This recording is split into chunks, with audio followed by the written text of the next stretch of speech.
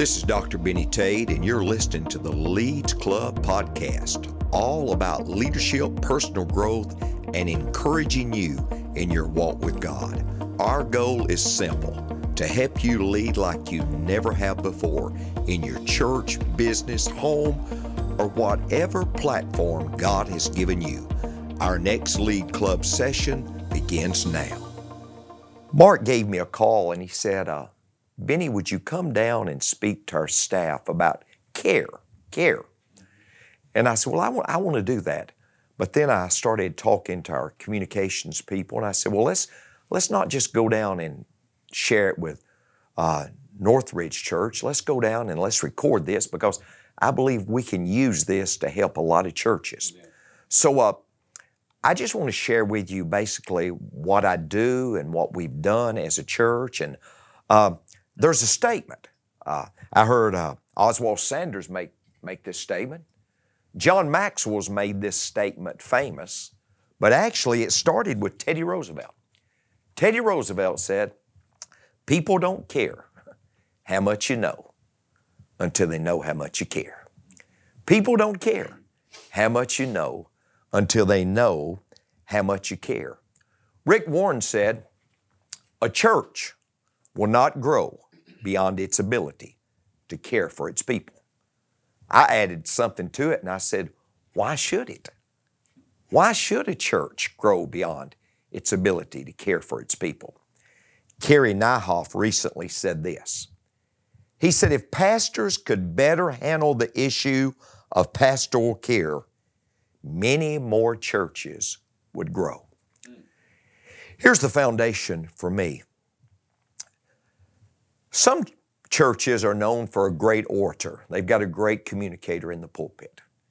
And people will they won't name the church, they'll name that speaker, that preacher, and they'll say, let's go to his church.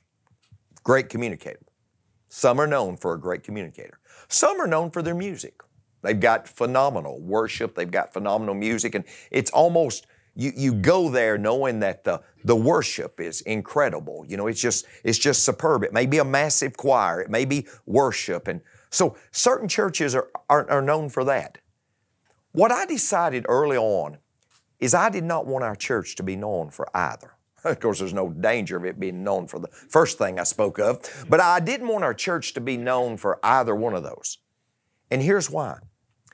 John 13:35, Jesus said these words, by this shall all men know that ye are my disciples, that ye have love one for another. Wouldn't it be great, team, if a church was known for the care that it has for one another? Wouldn't it be known that place there, they really care about people? Now let me share with you. We all need mentors in our life. Let me tell you something. This is not the message, but everybody needs Paul in your life. I would challenge every one of you. You need a Paul in your life. You need somebody that has been where you haven't been, that's leading you, and you need a Paul in your life. I'll tell you what else. You need a Barnabas in your life. And what I mean by Barnabas in your life, you need somebody who's just going to encourage you unconditionally. You just need encouragement in your life. All people respond to praises and raises. Amen? And then you need a Timothy in your life.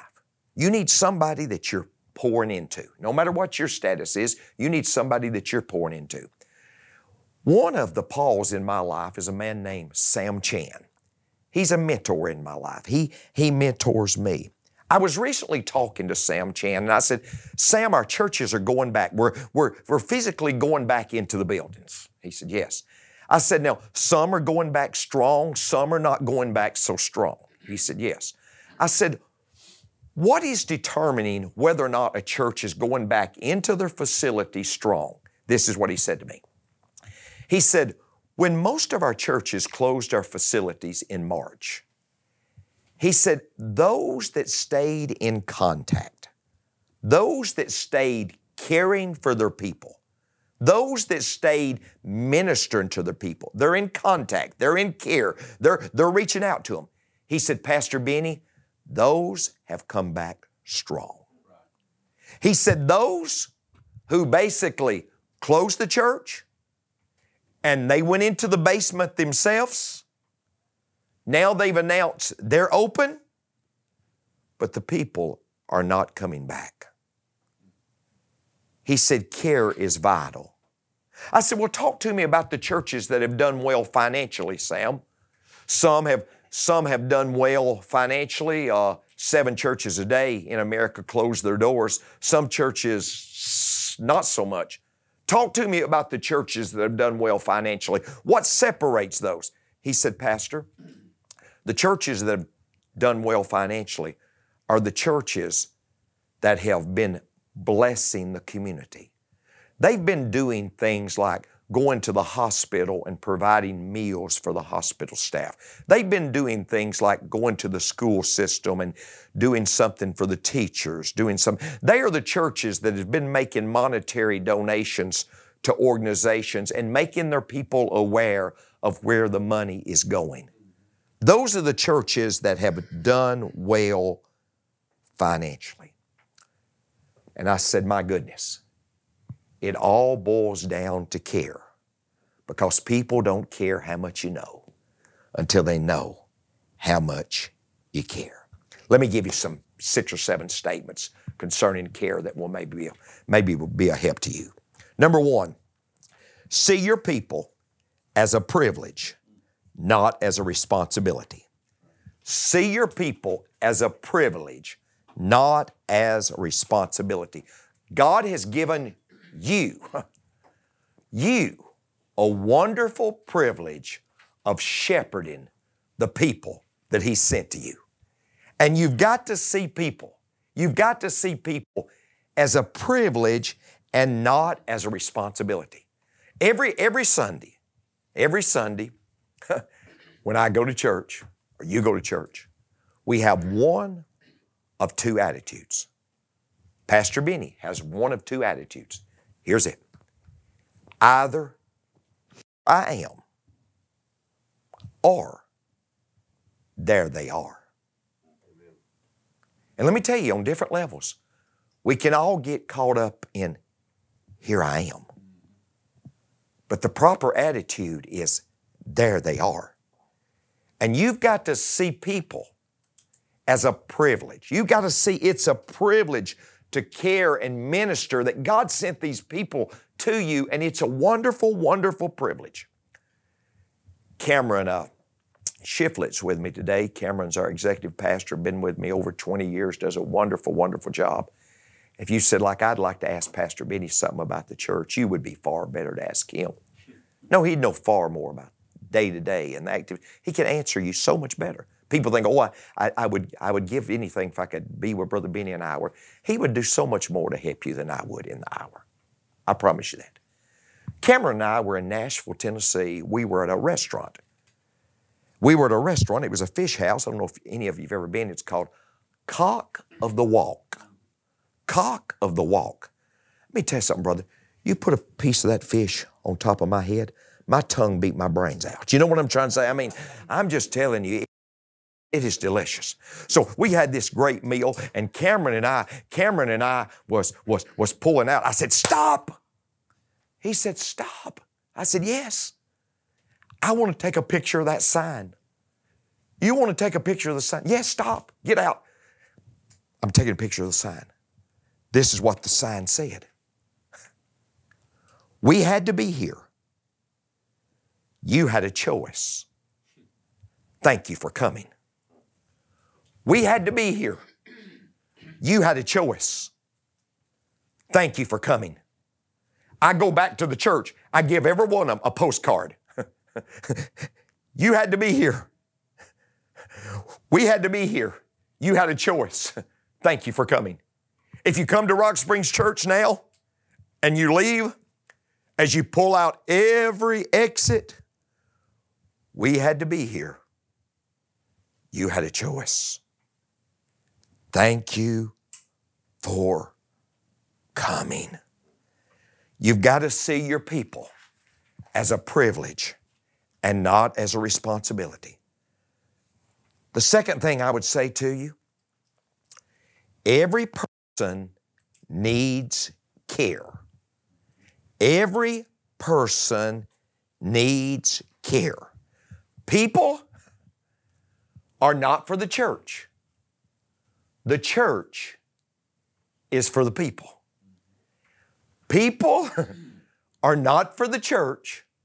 The church is for the people. Everybody needs care.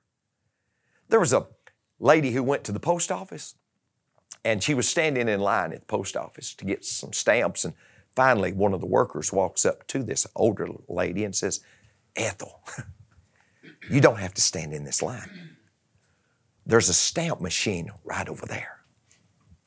You don't have to stand in the line. It's automated." And Ethel said, "Yes, but the stamp machine won't ask about my arthritis." Everybody needs care. Let me tell you something that all people want, especially you young people. I want to pour this into you. All people want three things. All people want to be acknowledged.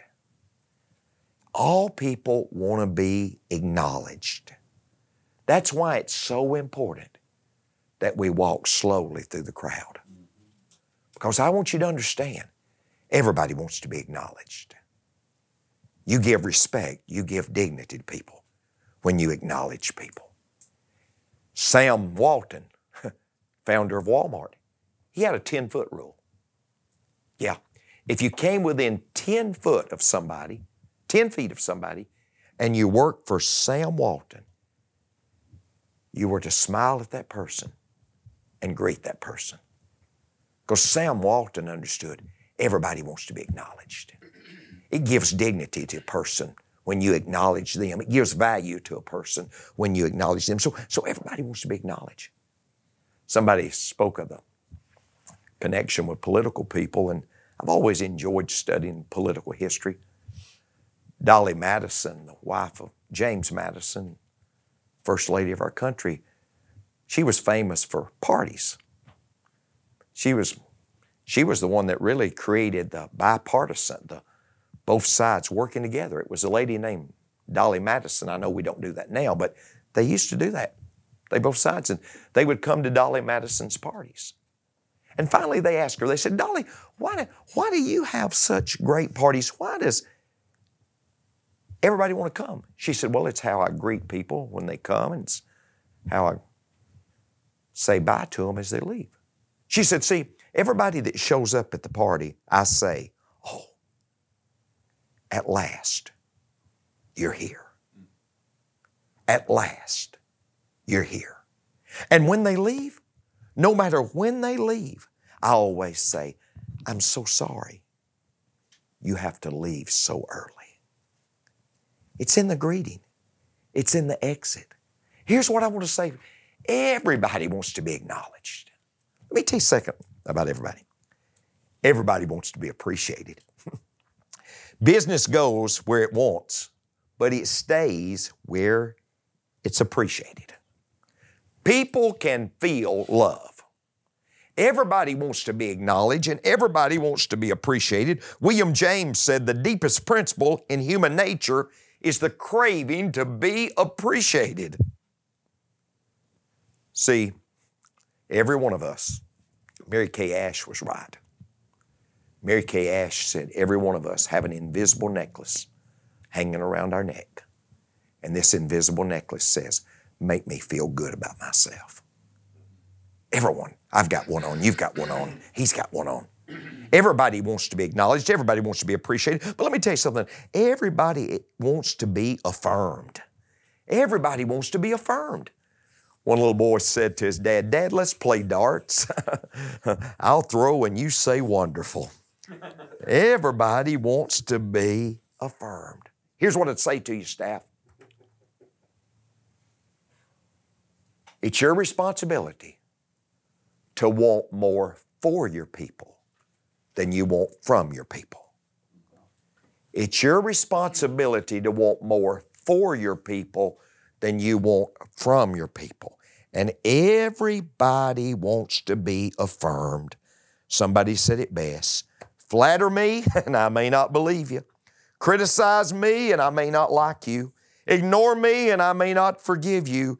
Encourage me, and I will not forget you. The third thing I want you to understand today is care begins with leaders. Care begins with leaders. So, Pastor Benny, at your church, do you have a care pastor? No. I really don't. We're all care pastors. Because here's what I want you to understand. A shepherd ought to smell like sheep. A shepherd ought to smell like sheep. Care begins with leaders. You don't have to do these things. You don't have to do these things. But I just want to exemplify some of the things I do. Because here's what I know, team, and you've got a great leader. And you know what your leader knows? You don't teach what you don't know, and you don't lead where you don't go. I am 55 years old, and the greatest leadership principle I've ever learned is this one: monkey see, monkey do. It's the greatest leadership principle. It's the greatest leadership principle. So here's what I want to say. This is just me. Every day we have a system called Arena, and at our church, and many of you, I'm sure, are familiar with it. But every day on this phone right here, my assistant will send to me birthdays and anniversaries. Every day. So what happens is I don't sit in the office and do it, but as I'm going somewhere for lunch, hello, Sally, this is Pastor Benny. I just wanted to call and wish you a happy birthday.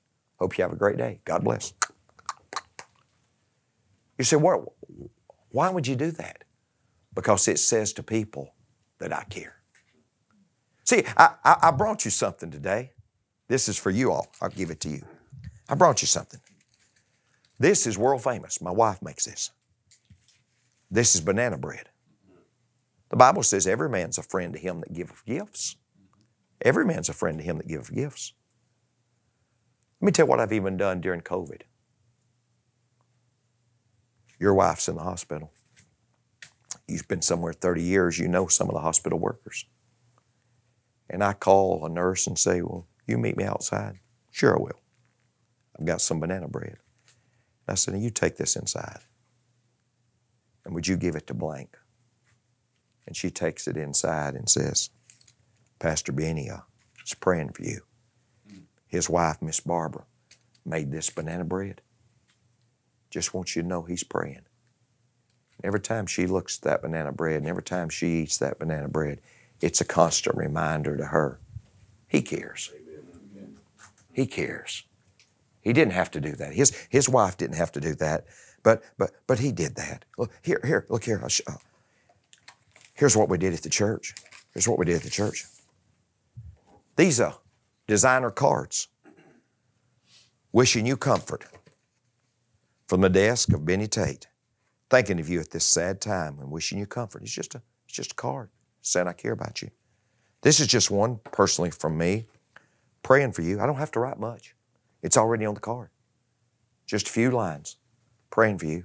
Already designed. Congratulations. Already designed.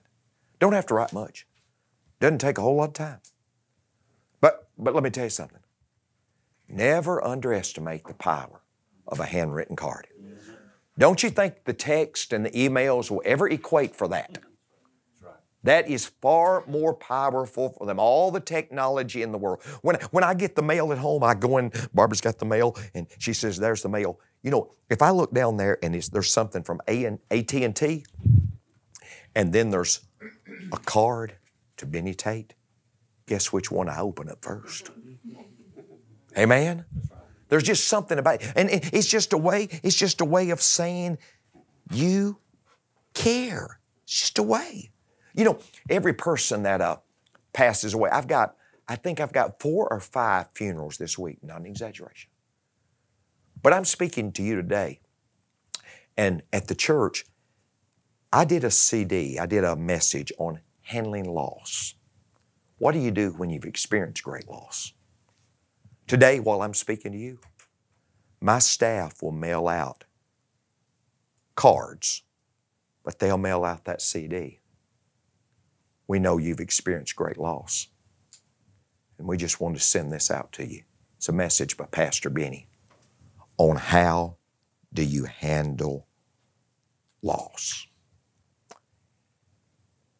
Care begins with the leaders. Okay. The fourth thing I want to say to you is the leader can't do it alone. He can't do it alone. He or she can't do it alone. See, I think the pastor has to let go of the people, and the people have to let go of the pastor. Now, I will elaborate on this. There's a reason why most churches never break the 200 barrier. Most churches in America will never break the 200 barrier, and I'll tell you why. The pastoral care becomes crushing for one individual. It becomes crushing for one individual. And here's, I think, some things that we've done to help say and help project that the leader can't do it alone. Let me say this. The first thing we've done is convey every member a minister. Convey every member a ministry. 1 Peter 4:10 says this, as every man hath received the gift, even so minister the same one to another, as good stewards of the manifold grace of God. See, we're all called to be ministers. And the whole secret is getting your people to care for one another. Because here's what's wonderful. A shepherd, Pastor Mark's the shepherd, but a shepherd can't produce sheep. Only sheep can produce sheep. See, great preachers don't build great churches. Great churches build great preachers. It was a great day in my life when I realized I was not an eagle sitting on a hummingbird's nest. I was a hummingbird sitting on an eagle's nest. So it's imperative that as leaders that you all are conveying that every member must be a minister. We have our next steps, and I come in on week 4, and that's what I convey. That listen, we want to serve you because we want you to serve others. The second thing I'd say, urge everyone to join a small group. Urge everyone to join a small group. Kerry Nyhoff said this. He said 98% of pastoral care is having someone who cares. 98% of pastoral care is having someone who cares. And I'm just saying, you're caring through small groups. A pastor can't do it alone. I mean, he can't do it. It's beyond his reach. You have to have people caring for people, and you have to encourage that. You have to be intentional in encouraging that. Third thing I would say to you, at our church, the deacons serve and provide care. The deacons serve, and I mean, really, we take it back to what the word means in the original context. It's servant. You say, we've established churches wrong where this deacon board is some decision-making body and making the decisions for the church. There's nothing biblical about that, by the way. Right. Deacons should be serving. And here's what I want you to know. We have it allocated. They have families, and they have families that they're responsible for. But I want you to know, at Rock Springs Church, we have a daily email that goes out to deacons, and sometimes it's more than once daily. And it's letting our deacons know about the needs, the care needs in the church. Because it's the Acts chapter 6 principle. Let me tell you the fifth thing I've learned. Caring for others is work. Hey, listen, I don't know if this is original, but it's true. This is what I've learned in pastor now all these years. Opportunities to care come at inopportune times. Amen? Yeah. Opportunities to care come at inopportune times. I mean, I'm just saying, years ago, I went to a conference and I was, high energy, low IQ. I was trying to learn about church growth. I mean, I'm just being honest with you. And a guy got up and said something. I'll never forget it. He said, growing a church is not brain surgery. I want y'all to know this. I'm not some smart guy. I'm not some guy with some high IQ. I mean, I was in the bottom half that made the top half possible. Amen? In the class. No, I'm not that. I'm just being transparent. I mean, I never was real good. Like I said, I never was real good. I remember one time I brought my report card home. The grades were terrible. And my mother got so upset. True story. I mean, she was irate. You got D's and you got F's and, you got all these grades. She said, it's terrible, Benny. She was just giving me up and down one side, down the other. And my sister spoke up and said, Mama, there's a good side to this. She said, good side too. You hadn't looked at his report card. She said, there is a good side. At least we know Benny's not cheating. Amen? But all I'm saying, guys, I'm just telling you ministry's nasty. I'm just telling you ministry is work. There's no simple formula.